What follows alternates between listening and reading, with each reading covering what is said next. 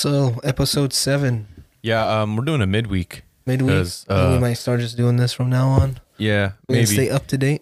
Maybe. Um, I just want to make it very clear. This is not going to be a financial podcast.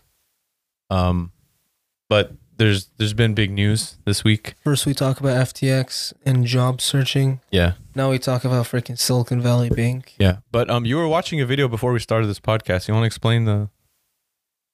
Not really. It was just. I think you should explain it to the viewers. It was just it was like on public freakout. It was like some asshole streamer going around bullying people, I guess, and then started using the mace spray Yeah. and kicked someone in the head or some shit. Wow. Yeah, it was just like, and it was like no good ending of him getting like, No good ending, huh? it wasn't like Seems like something that should be illegal, huh? it is though, right? Yeah. I think what he should do though to make it not illegal is go to Washington and lobby the frick out of every single legislator to make it legal. Oh, you're gonna use this to segue into our topic today.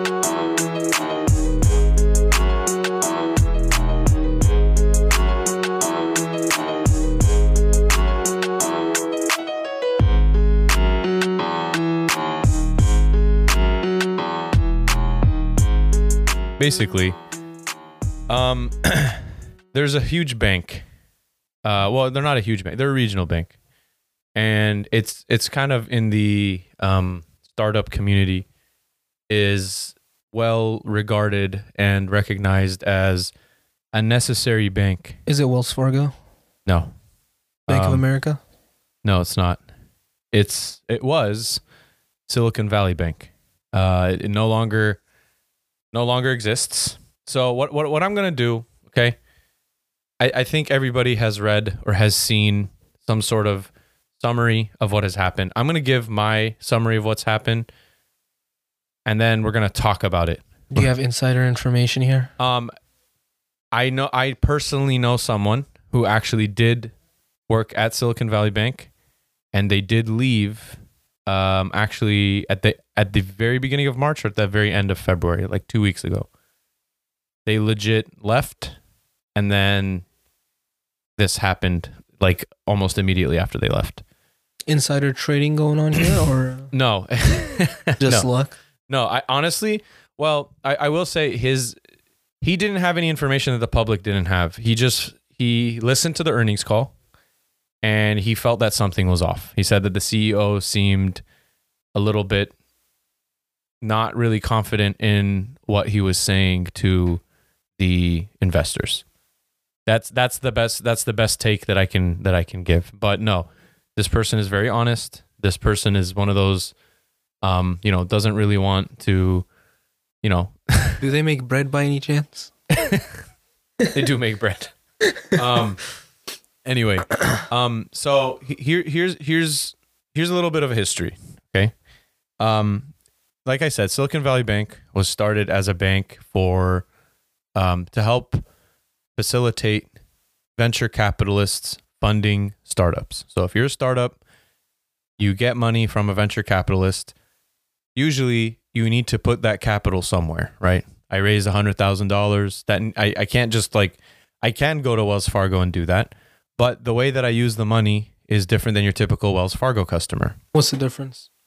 So the difference is just that like Wells Fargo will take your money, and this is a good segue into my next point. So they would take money. So Wells Fargo would take money from someone like you and me, right? But they would take money from many, many people. And in order to make money as a company, right? In order to run as a company, they have to use that money in order to grow, right? Or else they would just be paying, where would they get the money to pay, for their buildings? Where would they get the money to pay for their staff? All of that jazz. So usually a bank like Wells Fargo will go and invest, normally in mortgages or something like that. They would lend out money to other people and they would charge interest, and that's how they would make money. All right. Silicon Valley Bank was a little bit different in that they took money from VCs or like startups, and then they would invest it in startups. And instead of charging interest, they would give either 0% interest or very, very, very low interest loans. But the way that they would make money is that they would require that these startups give them a portion of their company, right? So I think in their early days, it was like it could have gone up to 40%. But then as time went on and became more successful, I think it was like 7% was like the standard, right? So if I'm a company, my company is worth $1 million. I'm banking with Silicon Valley Bank. I owe them 7% once I exit, once I get acquired or once I IPO or whatever, right? Does that make sense? Yeah. Okay, cool. So, why don't regular banks just do that also? Seems kind of, it's okay. a little bit different. I mean, startups are a little bit riskier, right? Like a mortgage is seen as a generally, or has been seen as a generally safer investment, because they normally, your average, like, you know, that's why they go through, that's why you have to go through all those hoops when you get a mortgage, because they want to make sure you're going to pay it, right? So mortgages are a little bit less risky. A startup is, you know, you don't know if a startup is going to succeed all the time, but they would do the same due diligence with startups, right? Like if I had a startup that sold farts in a jar, they wouldn't give me money. If I had a startup that's going to revolutionize healthcare or something like that, they probably... Farts in a jar. Farts in a jar. Oh, like okay. I take a jar or a farce in a jar, like a, you know, like they probably didn't invest in Bored Ape Yacht Club or NFTs or whatever. Anyway, so when the pandemic hit, okay, there was a large surplus of cash to the point that they didn't know what to do with it. VCs are giving them cash. The companies are not spending as much, okay, either because their costs became less as remote work became a reality or something like that. So they had all this cash, okay? And the right thing to do, okay, would probably have been to tell the VCs, the venture capitalists who are giving them cash, take your cash back. We don't need it. We have enough cash right now. We have a surplus. Take some of your cash back. But my question is sorry. Yeah, no. A really stupid question. Please. Why were VCs giving them cash in the first place again? So again, the VCs their main customers were VCs and startups. Okay, just like Wells Fargo's main customers are people like you and me who make normal direct deposits, and people who have a mortgage, right? Let's say you put $100,000 in a Wells Fargo bank account. Okay. And 10 other people put $100,000. So you 10 are the depositors. You deposited money into Wells Fargo. Okay. One person looking to buy a home, but I don't have $1 million right now. I don't have the cash. I go to Wells Fargo and I apply for a mortgage. Wells Fargo gives me the money to buy the house in the form of a mortgage. They say, we're going to take the $1 million that Hamid and the 9 other customers have deposited. We're going to use that to buy the home on the condition that you pay us back. Okay. As time goes on, obviously that risk is spread out, and normally your money's safe, right? That's, kind of what happened in 2008 is that the mortgages that they were giving were subprime. They weren't vetting people. They were giving, I don't know if you've seen The Big Short, but they were basically giving mortgages to people's dogs. There were instances of that. But this isn't that level of malpractice. So the VCs are kind of the depositors, the ones who are giving money, and startups as well, because startups would get the money from the VCs, they would make money, and then they would give, they would also deposit money in order to, and Silicon Valley Bank would provide things like payroll services, and things like that. Okay. So like I said, during the pandemic, they had a large surplus of cash. And what happened is, the responsible thing would have been to say, we have all this cash, here you go, take the money back. VCs, this is not the right place for this money right now. But what they did instead is they decided to buy mortgage-backed securities, right? Some of which were, hold to maturity mortgages, and some were available to sell right now maturities. So hold to maturity bonds are basically, if you have a 10-year bond, you have to hold on to it for 10 years before selling it. Okay? We're not worried about that right now. What we're worried about is the able to sell right now bonds. Okay? They bought an amount that essentially they didn't, at a portion they didn't buy before. Okay? And the problem with that is when they did that, they essentially were putting all their eggs in one basket by saying, we think that this asset is going to grow in value over time. If you're unfamiliar with what interest rates were at the time, which are, tied to your mortgage-backed security, interest rates were historically low at the time. They were close to zero. So people were buying homes and interest rates were very low. Unfortunately, the price of the securities are inversely related to the direction that interest rates move after you buy them, after you buy the security. So as interest rates started going back up, the yield of the security goes down. Essentially, all you have to know is they bought a product at a time where there was nowhere for the interest rate to move in order for that product to become more valuable over time. So what you were telling me, essentially, they bought high. Yeah. And they were forced to sell low. So that's the part that I'm going to get to right now.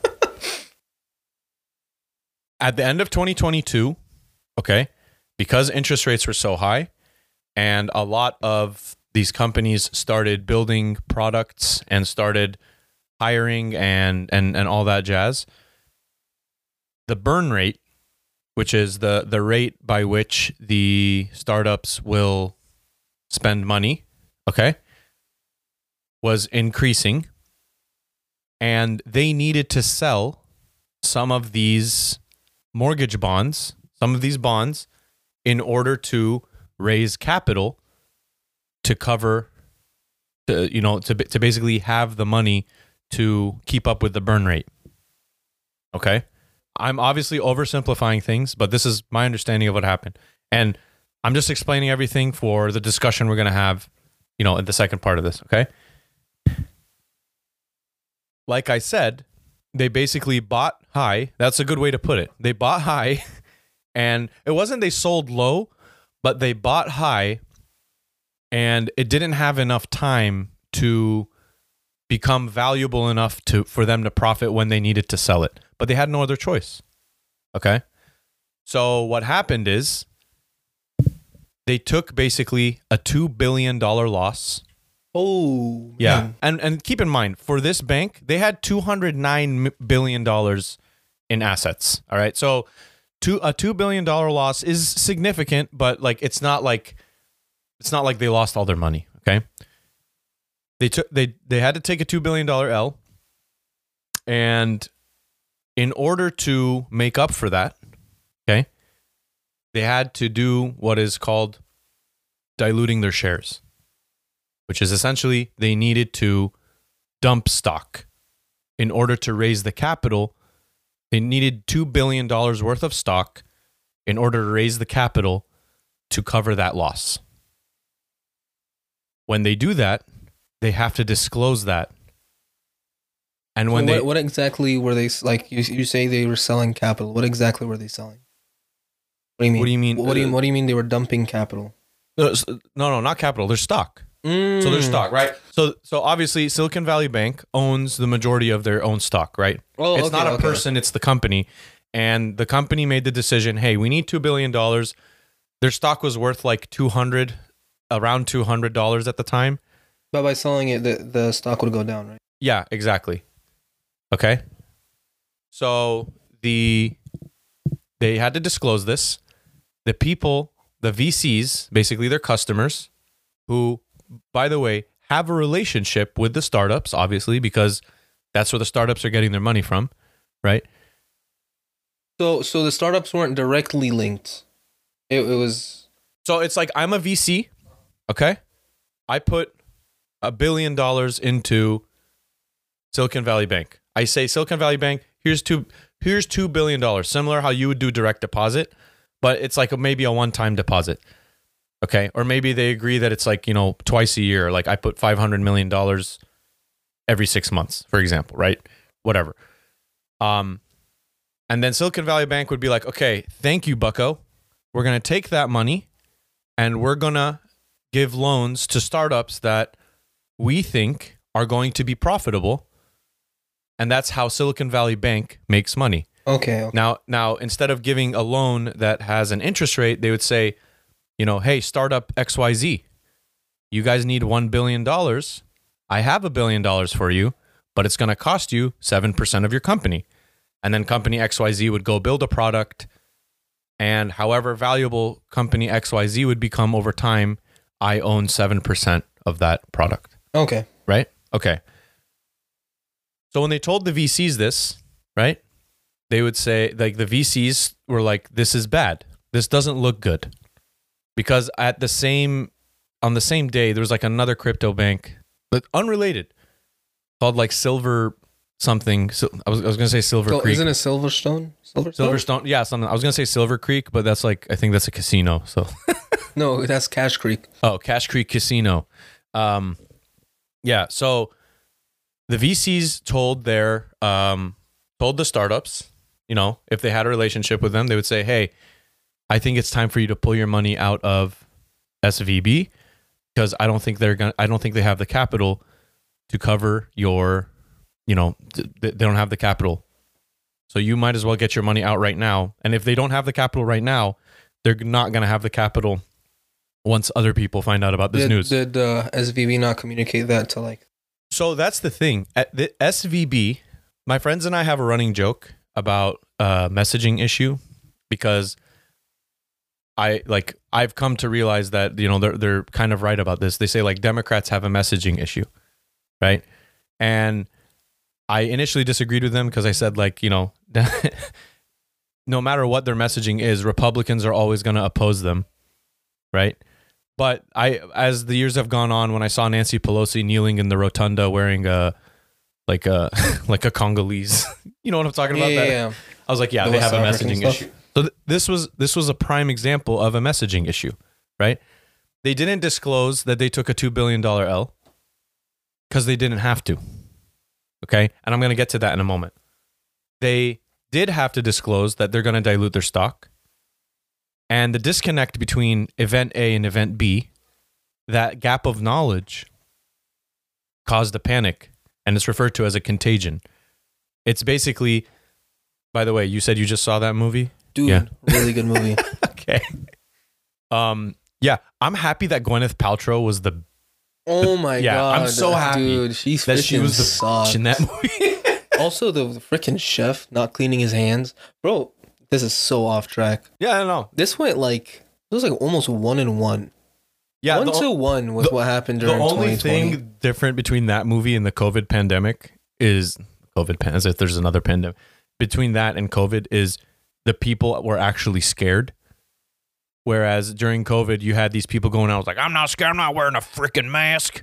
Also, I'm going to Sturgis back rally. Another thing is that like, the people, there was only one main guy that was being like super anti-vax and basically trying to do the whole ivermectin thing. Well, yeah, what was the it was something Forsythia something. Forsythia, yeah. No, but yeah, no, it was a pretty good, like it was like 90%. It's crazy how many like they had so many A-listers and so many of them just died, like in the beginning. Yeah, bro. But I think we can both agree, screw Gwyneth Paltrow. Anyway, so this thing called a contagion, where basically it's also referred to in economics and game theory as the prisoner's dilemma. If you're in a room and I'm in a room and we're both being interrogated, and the cop tells you, hey, Haitham is going to snitch on you. Okay. But he doesn't know that. But then the cop interrogating me says, Hyman's going to snitch on you, right? The likelihood that I'm going to snitch on you or that you're going to snitch on me is very high. Or both. is very high. It's like a prison. Like so, It's not if high we, with me. huh? I'm Oh not, hell yeah, I'd dude! I would never snitch. snitch on you, dude. Yeah, dude. Yeah, 100%. dude. Yeah, I'd be in prison with you, bro. We'd be Oh, yeah, dude. bunkmates. Anyway, so a lot of startups started saying, "Hey, we're taking all of our money out. We would rather, we would much rather have our money in hand and or in an institution that isn't trying to raise capital at the moment." So startup A sees startup B doing it, startup B starts doing it, C sees A and B doing it, and they're like, yeah, we're supposed. So that's what's called a run on the bank. When you have people withdrawing, I think it was like $42 billion in the span of like 12 hours. That's a lot of that's a lot of money. That's a lot of transactions. It basically just brought the bank to its knees. And on Friday, it all came to a head when the FDIC took control of the bank. And so that's what happened. How we got there, though, tells us a lot, because Silicon Valley Bank, the CEO, I forgot his name, something Becker, George Becker or something like that. He, in 2015, okay, after the 2008 like financial crisis, okay, you were too young to remember that, but after that 2008 financial crisis, Congress enacted, after they bailed out a bunch of these banks, after they did just banks started acquiring each other, Washington Mutual collapsed. If you don't remember Washington Mutual, it was the bank that my mom banked at. So I had my first bank account was a Washington Mutual bank account, and I remember Washington Mutual collapsed, and I got a letter in the mail saying, "You are now a Wells Fargo customer. Welcome to the Wells Fargo family," or whatever the hell. Wait, are you serious? I swear to God. Well, did you keep your money though? Yeah, no. Like, I had my money.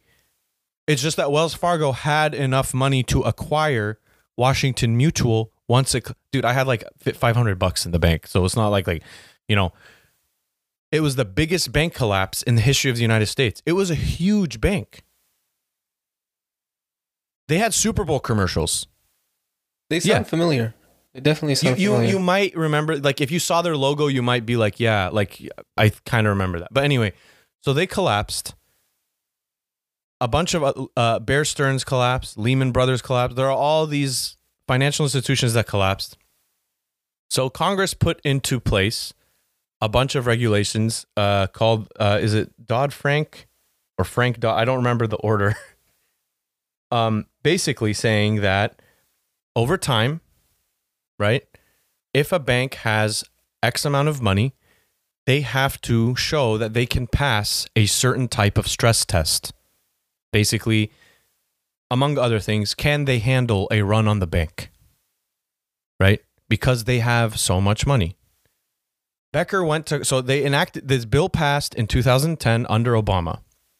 I sent you that one thing. He was a part of Lehman Brothers, right? So so I'm going to get to that right now because trust me, like we'll get to it. But you're right. The CFO of SVB was, I think, chairman or was a very high up with Lehman Brothers, which collapsed. So he failed upwards? So again, like, trust me, I'm going to get to that. Hold that thought, okay? In 2015, Becker went to Washington, D.C., and here's the real kick in the balls, okay? He went to lobby in Washington, D.C., saying that you guys need to increase the minimum amount required for this stress test for regional banks. Okay? Keep in mind. What would a regional bank be? So SVB is not a national bank. They're not. So they actually only like for Silicon Valley? So no. Like what I mean by national bank is they're not doing banking in all 50 states, right? Okay. They're regional. I think they have an office here. I think they have one in Phoenix, and I think they have one in like they're not a national bank, right? They're not like Wells Fargo, but they serve a very specific region, generally, right? So he went, and in 2016, your boy Trump passed a bill that this guy lobbied for, saying we're going to raise the threshold for regional banks to $250 billion. When you say lobby, he legally bribed. So when I say lobby, I mean that he actually held a fundraiser for Virginia Senator Mark Warner in his Menlo Park home in 2016. And 2 months after lobbying in Washington, D.C., Silicon Valley Bank added former Obama Treasury Department official Mary Miller to its board to help them, quote unquote, oversee financial regulatory reforms. And in 2019, Becker was elected to serve on the board of directors at the Federal Reserve Bank of San Francisco, a post which he left on Friday after Silicon Valley Bank collapsed. I say all this, so now we're going to get into the you and me part of the episode, right? Like, now we have the context, okay? A lot of people right now, the messaging is that Silicon Valley Bank is a good bank. It's a necessary institute for startups.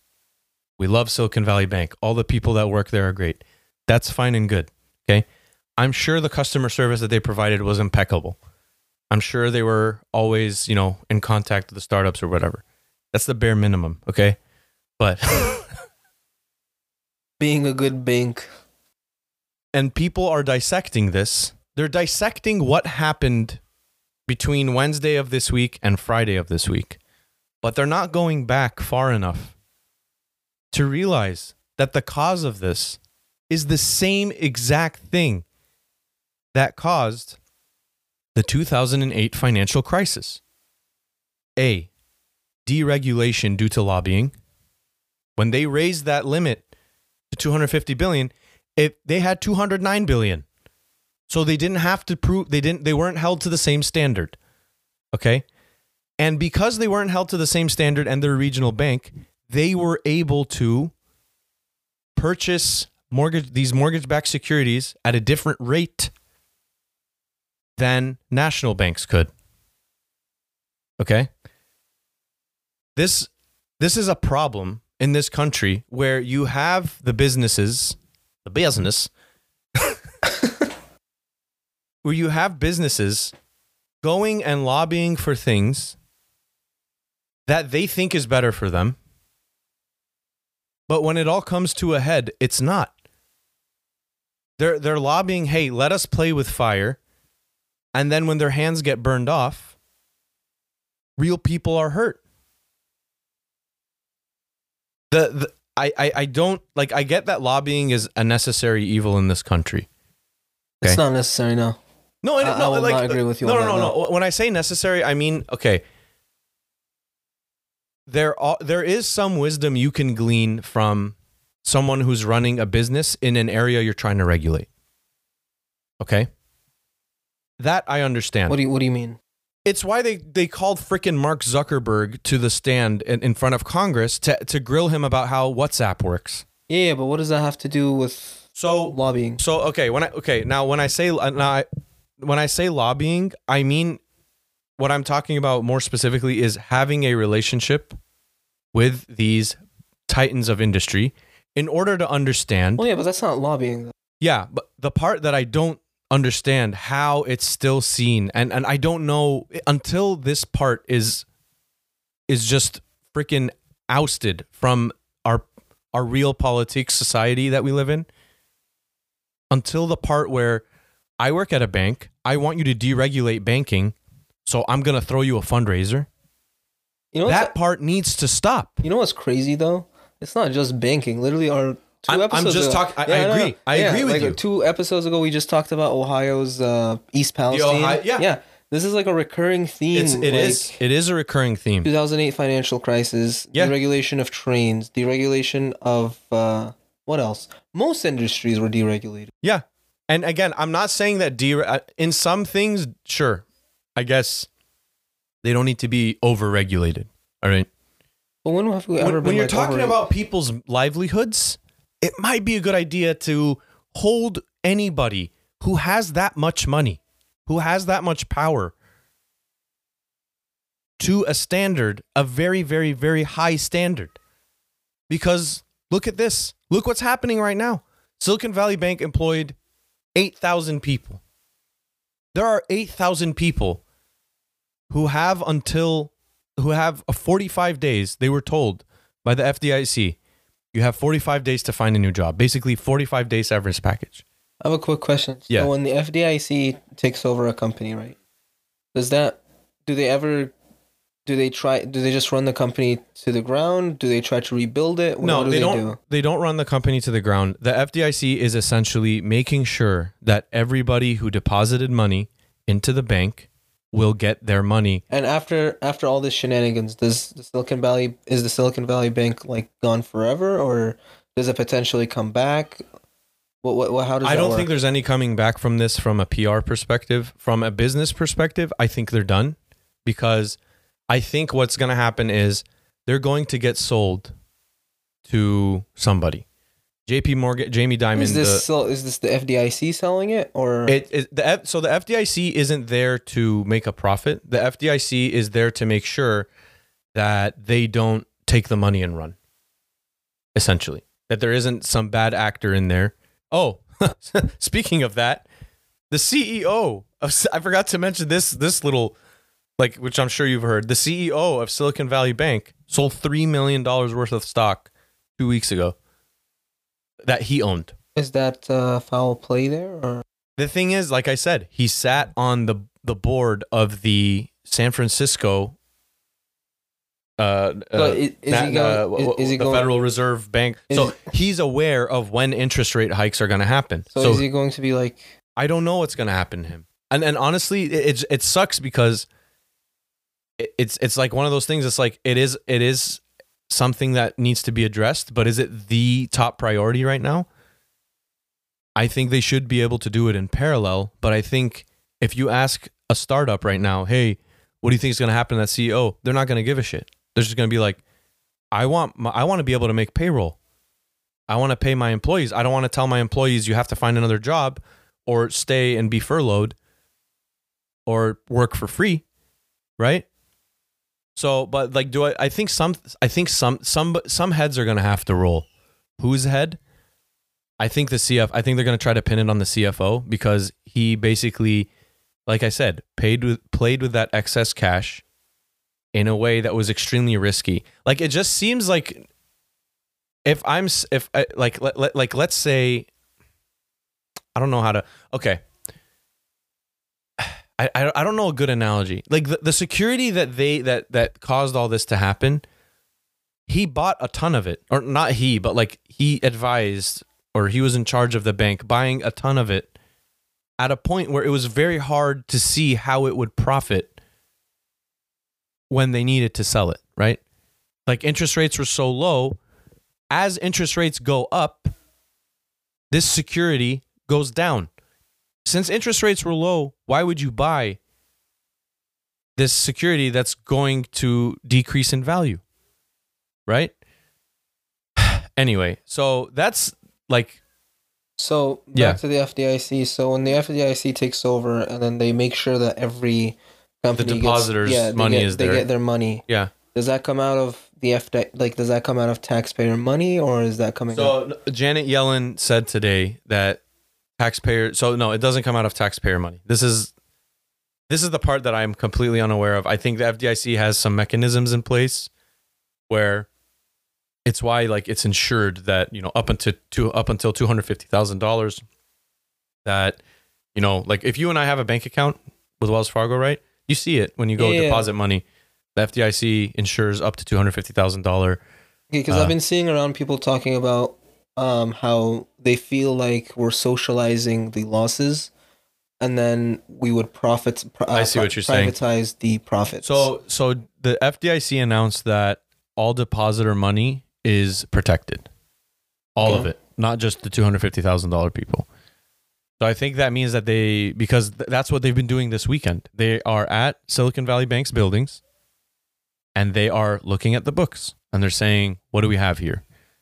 Is it really as bad as it is? And it seems like it's not, but the value of the stock has tanked. And when the bank needs to raise capital, they have to sell stock. So it's kind of one of those things where it's like Silicon Valley Bank, if the FDIC wasn't there, they would basically be driving with 3 flat tires, and the last tire is on its last thread. And the FDIC is there to make sure, hey, let's stop this car right now, figure out what we need to do to change these tires, and then sell the car. Right? So what's probably going to happen to Silicon Valley Bank is, again, another bank is probably going to buy it for pennies on the dollar. Right? They're going to acquire it.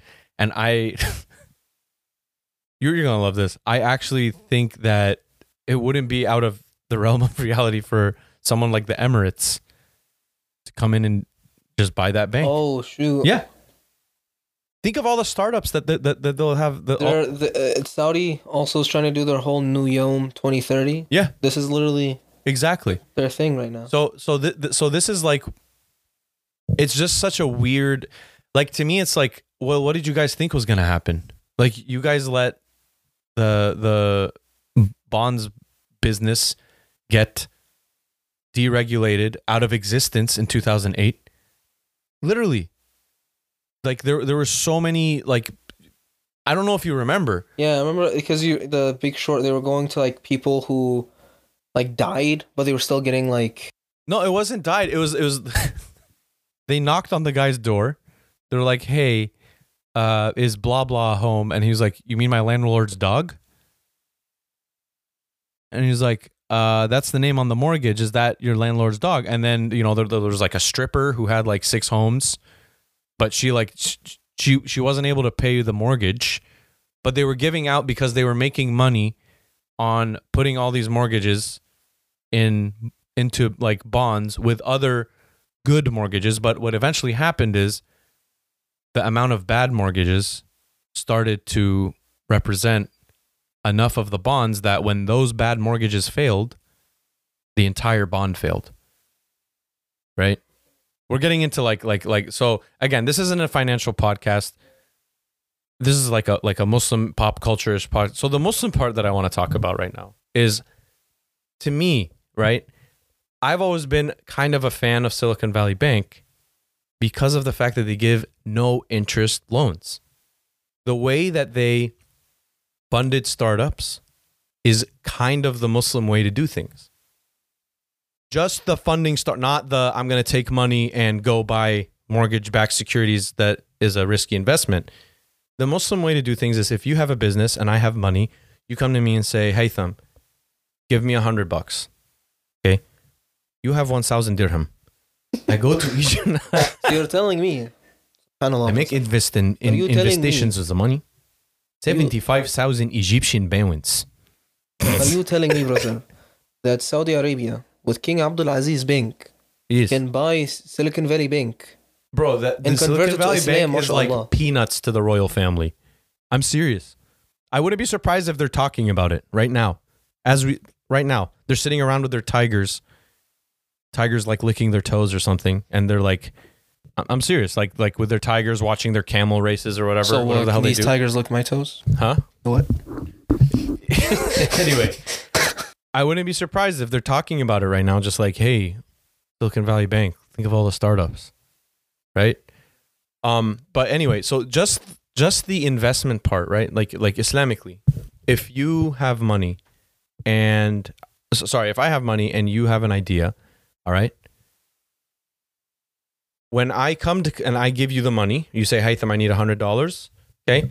It's between you and me. Hey, I'm going to give you the $100. Okay. Islamically, I am only allowed to collect that $100 from you once the investment period is over. Right. So the agreement is, you give me, or I give you $100. You go start your goat herding business or whatever. Right? I don't know why Muslims are. You go and start your app or whatever. Right? Your app becomes successful. All right. Then and we agree. We say it's a due diligence thing. I have to sit down with you. I have to listen to your idea. If I think it's a bad idea, I'm gonna be like, sorry, go to Abdul Qasim down the street or whatever. Abdul Qasim. I don't know. and get money from him. Or if I think it's a good idea, I'm like, okay, I'll give you $100, but in a year, I'm going to want my $100 back. Deal? And then you say, yeah, deal. Right? There's no interest. There's no usury. There's nothing like that. Right? But what would they get out of it then? So I think it's a vehicle to prevent, or not prevent, but you know how like we have zakatul mal in our, like where if you have money unused for a year, at the end of that lunar cycle, take 2.5% off the top and you have to give it. They're not just zakat. Huh? They're not just called zakat. Yeah, so yeah. I think it's one of those things. It's like they can see, it's kind of like what Silicon Valley Bank did. They had this excess money, but instead of going and investing, there were no startups for them to invest in. And, you know. Why didn't they just keep the money then? Why not just like... Well, that's the thing, because like, you know, it's just, it's a bank. They're supposed to show growth. Right? It's just one of those things that is just like, and again, I am not a financial guru, so I'm sure there are major gaps, but that's my understanding of what happened. And every time I see one of these banks fail because of interest rates, right? And granted, I want to make it very clear, the home skillet, the CFO, whoever made the decision of let's buy all of these like investments, like all of these mortgage-backed securities, they made a dumb mistake, okay? And I'm not saying that they're not at fault. They're very, very at fault, okay? But again, it's that interest rate stuff that it just keeps coming back. And again, we live in a world that's run by interest rates, and I'm not saying we need to change our entire Gulf Arab countries are able to do it without. Yeah. But and like, I think Islamically as well. The thing about these Gulf Arab countries also, because I want to use this, those banks are also owned by the government. So my question to you is, since the FDIC is already at Silicon Valley Bank, and instead of selling this bank to some foreign entity like Saudi Arabia or the Emirates, or selling it to another big bank like Wells Fargo or whatever bank is there that's trying to buy it, why doesn't the US, since they're already there, why don't they just acquire it? Why don't they like nationalize it, for example? Just like honestly, why wouldn't they? That's the part that like I don't know enough about the United States financial system to answer. Like would it not like, because it's a regional bank. Like why would they nationalize a regional bank? Why not? I don't know. Maybe it's too risky. Maybe they just wouldn't it have enough wouldn't it help every party there? Where the United States, there's a lot of very just like common sense solutions that at the end of the day they're not going to do because some powerful investors are going to be upset about it or something. Why I'm saying this is because one of the reasons you said was this guy lobbying. The whole point of him lobbying was so that they can basically make more profit. But if it's under the U.S. government, then they don't have a profit motive to begin with, so they wouldn't need to deregulate, right? So yeah. Yeah, so I mean, maybe the FDIC will keep control, but I don't think that's what's going to happen because they have a responsibility to investors, they have a responsibility to depositors, they have a responsibility to the employees, right? And in the order, it goes depositors, investors, and then whatever's left over, the employees get, right? And they're gonna sell assets if there are any in order to make all of that happen. So, and the thing is, like, they have the capital, right? The understanding, the general message is that they have the capital. But the biggest, like, so Sam Altman actually, he's the CEO of OpenAI, ChatGPT. Yeah. He actually gave a bridge loan from his own money to a startup, a healthcare startup. So what's that bridge loan? Just like, hey, I'm giving you this loan, and once we pass this bridge, you give me back the money. Like no interest, nothing. I don't know what it depends on the terms, right? Like he might have told them I'm gonna charge you 10% interest, but he comes across as a guy who wouldn't do that. But I don't know. If you would have told me 10 years ago that Elon Musk would be the biggest douche on the planet, I'd been like, yeah. But if you told me he would have bought Twitter and ran it into the ground, I would have been like, okay. Can't even make a car. He's gonna buy Twitter. Okay, but anyway, but what Sam Altman's understanding is that, let me just confirm that this is him and not just some weird Sam Altman Stan account. Yeah, this is him. He says, at this point, to be certain of avoiding catastrophe, the FDIC needs to temporarily guarantee all deposits.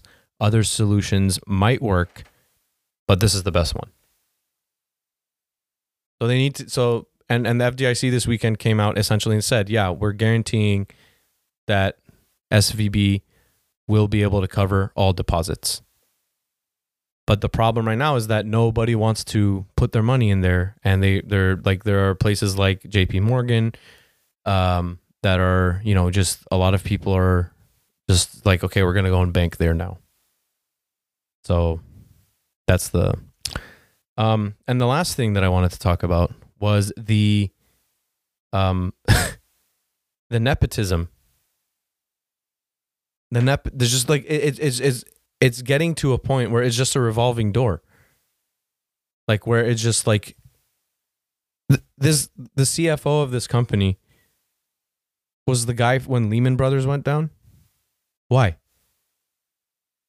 Well, what did they? I'm just confused as to why they would hire him in the first place if like he was a part of a company that failed. I don't know. Maybe I don't know. Did he know someone? Maybe I'm telling you, it's nepotism. Like you've been seeing it a lot lately about Hollywood nepotism, right? By the way, the Oscars are tonight. Yeah, maybe we could do a segment at the end where we just rate. But yeah, it's just a nepotism thing, like where it's like, hey, it's like an old boys club. Like if you've been through the same crap as, you know, the Lehman Brothers guy, and okay, he was there when Lehman Brothers went down, but there was a lot outside of his control or whatever. Yeah. So those are the three things I really think, like, you know, that really need to be reexamined, like the role of interest rates in our financial system. And I get it. I'm not saying that interest rates need to be like abolished. I mean, obviously Islamically, ideally that would be the case. But, you know, it seems that interest rates are causing, you know, they didn't anticipate the interest rates to rise this much, this fast. And then, you know, the lobbying thing, you know, like the fact that it's still okay for someone who is just blatantly and obviously going to make money off of this. The fact that it's illegal, dude, is astounding. And honestly. I get it. It's free speech or whatever, it's but not. Well, of course, it's I mean, bribing. I'm sorry. Currently, it's seen as free speech. Yeah, but it's just blatant bribery. We are the most whatever. Yeah. No, but I agree. Like it can, like if in a vacuum, you can say, yeah, what's the difference between this and bribery? And then, you know, the last thing is like the nepotism, just like, and these people getting golden parachutes on their way out. They're going to get fat bonuses. This person that I told you that worked at Silicon Valley Bank said that they paid out a bunch of bonuses as well. Like on Thursday or something like that. Why would they do that? Just like, you know, like, hey, the bank is going down. You're an executive. No, what? Because of nepotism. It's like, hey, this guy gave me a bonus. So when I start my new bank that funds farts in a jar, the new hot startup on TikTok, I'm gonna give him a job there because he gave me a fat bonus while the bank was going down. Anyway, yeah. So I mean, a little bit more of a serious episode just because this is like a current event, and I just wanted us to give our take on it. But also a current event is the Oscars. Yeah. So let's just run through it real quick. So best international feature film. All Quiet on the Western Front. Okay. Winner. Did you watch that, right? I did not watch it. Wait, you didn't watch this with us? No. Okay, I'm gonna be honest with you. I heard it was good. It was very good. All right. Like it's a Netflix one, right? Yeah. I'm not a fan per se. I'm not the biggest fan of like war films that try to glorify war. Oh yeah. Remember when you told me that the movie 1918 was about they were trying to deliver mail? Yeah. So that's like saying Inception was about people addicted to sleep. I'm still dying on that hill. I did not like 1918. Okay, extremely boring. That's fine. This was really good. Yeah? I enjoyed it. It really showed, like, I've never been to war, but it really, I don't know. It was really good. Well, it's based on that book, right? Yeah, in that movie that came out like what in the 40s, 50s. Well, yeah, but that movie is based on a book, so. So best director, everything, everywhere, all at once. That was also a really good movie. Did you watch that? I'm gonna interrupt you right now. Brendan Fraser. Bro, comeback of like the decade. Wow. I'm really, really happy for him. Yeah, I know. Like comeback of the century, dude. Seriously. Good for him. He even lost like a lot of weight recently. Have you noticed? No, I think he gained weight. No. But recently. No. For this role, he gained. I know. I'm just kidding. No, but like recently, like Have you seen that SNL skit? No. Like they're making a movie like The Whale. So Brendan Fraser wore a fat suit for The Whale, right? So I never watched that actually. It just came out. It's like recently, or it recently came out. It just started streaming. It's apparently a really good movie. So they're making a movie like The Whale, but instead of having the guy wear a fat suit, he actually gained all the weight. But then the funding for the movie just got pulled, so the guy gained all this weight for the movie that he's like. Anyway, so yeah. So sorry, you were saying best director Daniel Kwan for Everything Everywhere All at Once. I haven't seen that one yet. Okay, so that one, I'm not gonna lie. So I watched that twice. I watched that once with my brother, and I think I watched it once with my friends. And I'm not gonna lie. First off, very funny. It was a very funny movie. Oh yeah. Yeah. Second, I almost popped a tear at the end, bro. I'm not even gonna lie. Even like my friend did. My brother almost did. He talked about it. Really good. Okay. I thought it was an amazing movie. Yeah. Best original song. I really don't care like, about is this that in one. Movies? Like what were? I have no idea. Or is it just in general? I don't know. Best support. Okay. What's her name? Jamie Lee Curtis. She was pretty funny. In Everything Everywhere. Okay. She was definitely like a side character, but like she was funny. Okay. Guillermo del Toro's Pinocchio, best animated feature. I watched a little bit of it and got freaked the hell out, and I just left. Is it a horror movie? No, it's just. Do you know who Guillermo del Toro is? Isn't he the guy that made the Labyrinth? Yeah, Pan's Labyrinth. The one with not the weird... Labyrinth. Labyrinth is a 1980s. No, not that one. I'm talking about the one with like the weird eyes in the hand. The eyes. The Spanish one. He's a cool director. But I don't know about a children's. I don't know if I would trust him to direct a children's movie without giving my kids nightmares. Turning Red. I watched that. I thought it was okay. Turning Red. I thought it was pretty good. Puss in Boots. Puss in Boots was really good. Dude, I feel like a child. What the hell? Okay, so for Turning Red, I know a lot of people. This is animated, so I know a lot of people didn't like Turning Red, but like the thing is like it's aimed at like children. Like, why didn't they like it? A lot of people were like, "Yo, it's hella childish." Oh, because it was very like. Wait, a cartoon was childish? Yeah, it was very like Korean pop type. Okay. Like K-pop and stuff. Okay. And I guess people just didn't like that. Like, it wasn't my cup of tea per se, but I could see why people would like it. Like. Got it. It was okay. I just want to say that best supporting actress, I really thought Carrie Condon would win for Banshees of Inisherin. Great movie, by the way. I didn't watch that one. Okay. Live action short film, An Irish Goodbye. Have not seen it. Best supporting actor, Ki Hui Kwan. Yeah, I don't know if I'm saying his name right. He was really apparently. So he's the kid from. Kid. He was as a child he was in Indiana Jones. Yes. This is the dude from Indiana Jones. Yes. No. And I remember he was talking about it in another interview. Oh right there. My God. He was crying because he was like he never had a chance after the up until now, and he was like crying about. He got like pigeon. Why is there a bear? Oh, are they making fun of Cocaine Bear? Okay. I lied. This guy has the best comeback story. Right there. Dude. Yeah. So I remember there was like a really like bro, and if Brendan Fraser wins, this is like the comeback Oscars. This is like a really like I remember there was like a really touchy thing he was talking about. Well, I'm happy for him. Yeah. By the way, Indiana Jones. I'll be honest, I didn't watch that to be honest. You have to. Best director. I could see best that. Best director, Everything Everywhere All at Once. Wait, they both won? I think there's two directors. Oh, okay. Maybe. That guy looks weird. They need to change his Google picture because that looks like something out of Guillermo del Toro movie. Banshees of Inisherin didn't win. I have not watched any of those movies. I've heard except really good for things that. about Tar. Like, I've not watched any of those other movies. By the way, I was at a wedding a couple weeks ago, and there was the Santa Barbara Film Festival right across the street from us. They were playing a film, and they were interviewing Todd Field, the director of Tar. Really? Yeah, kind of cool. Like you can see everybody. I wanted to say as well, Barry Cogan for the Banshees of Inisherin. I thought he was a lock to win. He's a future star.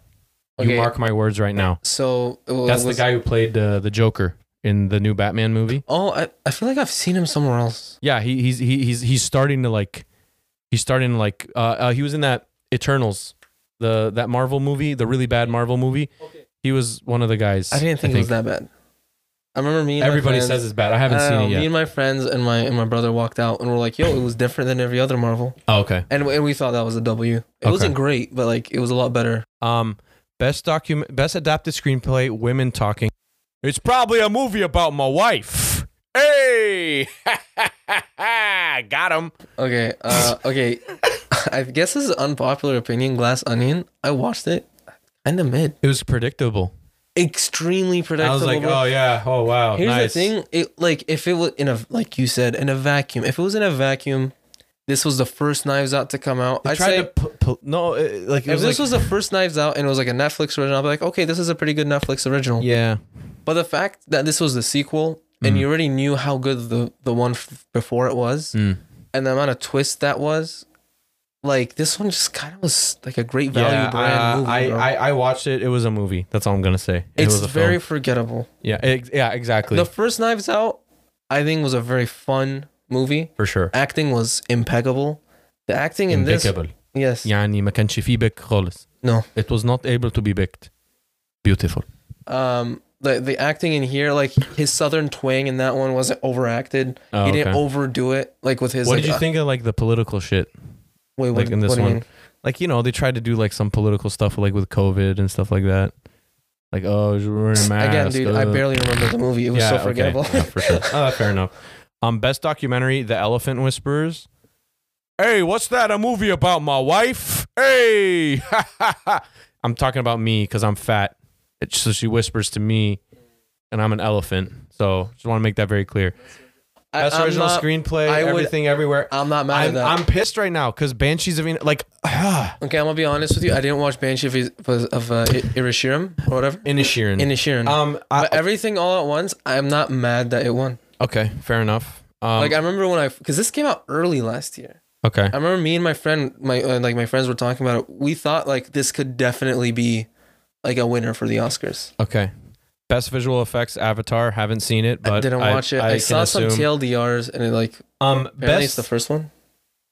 But like Top Gun Maverick, that was really good, dude. Cool. I watched it. By the way, The Batman. I just wanted to say, I love that movie. That's my favorite movie of 2022. Okay. The Batman. All Quiet on the Western Front. Visual effects. Yeah. Was Avatar really that good? Because like all these other movies were great. Like visual effects wise. Did you watch Avatar? I didn't. Did you? No, me neither. I saw some of like the trailers of it and just it looks cool. I can see how the institution would be like, yeah, this needs to win. I can see that, but I wish they took a risk, and even Black Panther, which I haven't seen either, but I can see. Yeah, it's not. I feel like disclaimer: Hamid does not want to be canceled. What are you gonna say about Black Panther? No.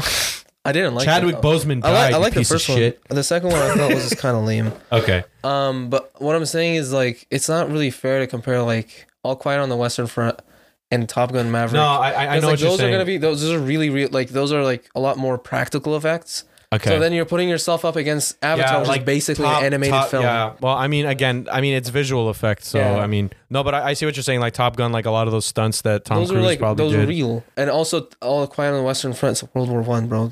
Yeah. Not much visual effects. Yeah. And you're going against like a freaking anime, basically. Yeah. Fair enough. But I can see why it won. Best animated short film: The Boy, the Mole, the Fox, and the Horse. And I want you to read the film on the top column right next to it. My Year of Dicks. My Year of Dicks. Can you please click on? Hold on. I just want to know what this movie's about. I just want to know if I can tell from the poster. Okay, yeah, it's exactly what you think it is. It's about somebody's experience throughout a year with stuff. Best original score. Really? Quiet on the Western Front? Okay, I don't remember the music from that one. Really? Okay. Yeah, I don't. I'm gonna be honest. I don't know if it was great because I honestly don't remember. Okay. Cinematography. Wait, All Quiet. Banshees. Was the music was kind of cool. I mean, feel like wasn't that? I've watched 3 of those. Everything, everywhere. Oh, 2 of those. And Babylon. Babylon. That movie I heard was cringe. Really? What was Yeah. it about? I have no idea. But yeah, I've only seen 2 of those movies, and I don't really remember the music from either. Okay. Best cinematography, All Quiet on the Western Front. Fair. I see that. War movies usually win that. Okay, actually, very fair. Yeah. The cinematography on that movie was freaking crazy. Makeup and hairstyling. I don't know. Ooh, Empire of Light is by Roger Deakins. Roger Deakins is the same guy who did the cinematography for Blade Runner 2049, which I know you don't like. Yeah, and we're not going to get into apparently that's another hot take. Let's just put it this way: you would be the founder of a company called Farts in a Jar. Yeah, I wasn't because a fan. of that It was take. too long, dude. It was a beautiful movie. It was, but cinematography wise, it looked good. It looked really good. Okay, at least we can agree on that. Makeup and dude, we need to watch The Whale. I haven't watched it. The Whale. Okay, fair enough. Makeup, of course. I mean, you're gonna have a Marvel movie up there, Black Panther. I wish. The Batman, I don't know why that's there. Yeah, why is All Quiet on the Western Front there? Black Panther, Wakanda Forever. Okay, Elvis, I thought would be the winner here. I never watched that. Did you watch it? Was it good? I watched most of it. Was it good? It was decent. I heard it was boring. It is a slow burn for sure. It is like one of those movies that you're just like, okay, but it's like kind of like because you know what happens, but it's kind of like the little things along the way that kind of keep it going. I'm honestly glad that I'm not seeing too many Marvel movies up here because, like, well, there were only like 3, right? They release like. What about Ant-Man: Quantumania? Dude, they release like 3 a month. Bro. Best costume, Wakanda Forever. Just talking about Marvel, yeah. Okay. I don't know why Elvis didn't win this one. Why is everything everywhere at once there? Because she has the eyeball. Doesn't she? That's genius costume design. I'm kidding. Best film editing, everywhere, all blah, blah, everything film everywhere. Editing? Like, yeah, film editing, like how they edited it, how they splice things together. I guess it was all like in like an IRS building. The entire movie took place in an IRS building. Everything everywhere all at once. Yeah. For real? It all took place in an IRS building and a restaurant or a cleaner. Okay. Production design. Really, Top Gun didn't win that? Best film editing? That was. Everything everywhere all at once again. Production design. Okay. Sorry. That's All Quiet on the Western Front. Best sound. Top Gun. That's so weird because freaking war movies always win that category.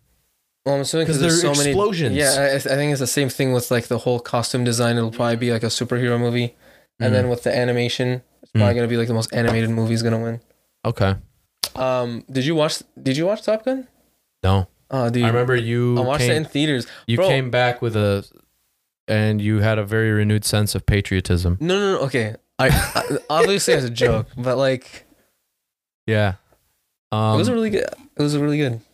Oh, it's official. Brendan Fraser, Best Actor. Damn. What a comeback. Holy moly. Who won Best Actress? Go up. Best Actor. They didn't announce. Oh, are they announcing Best Act? They're announcing Best Actress later? I thought Best Actor was the last. Oh, no. Best Picture is usually the last one. Just do Control. Oh, Best Actress. Okay, it's still. I'm gonna make a prediction and say it's gonna be Michelle Yeoh. She was actually really well. Yeah. That was really good. To be fair, that was the only movie I watched. I also wouldn't be surprised if Cate Blanchett won it for Tar. Everybody who has seen Tar. Was it Blonde? It's the movie about Marilyn Monroe. The Netflix one? Yeah. They didn't do Best Picture yet? Come on, y'all. Come on, fam. Who won the Best Picture, mate? All right, Best Picture. Who do you think is gonna win this one? Okay, so there's Best Picture and Best Actress remaining. Best Picture, Top Gun, Everything Everywhere, Triangle of Sadness. Haven't seen it. All Quiet. Need to see it. Hey, Best Picture Women Talking. What is it? A movie about my wife? Hey.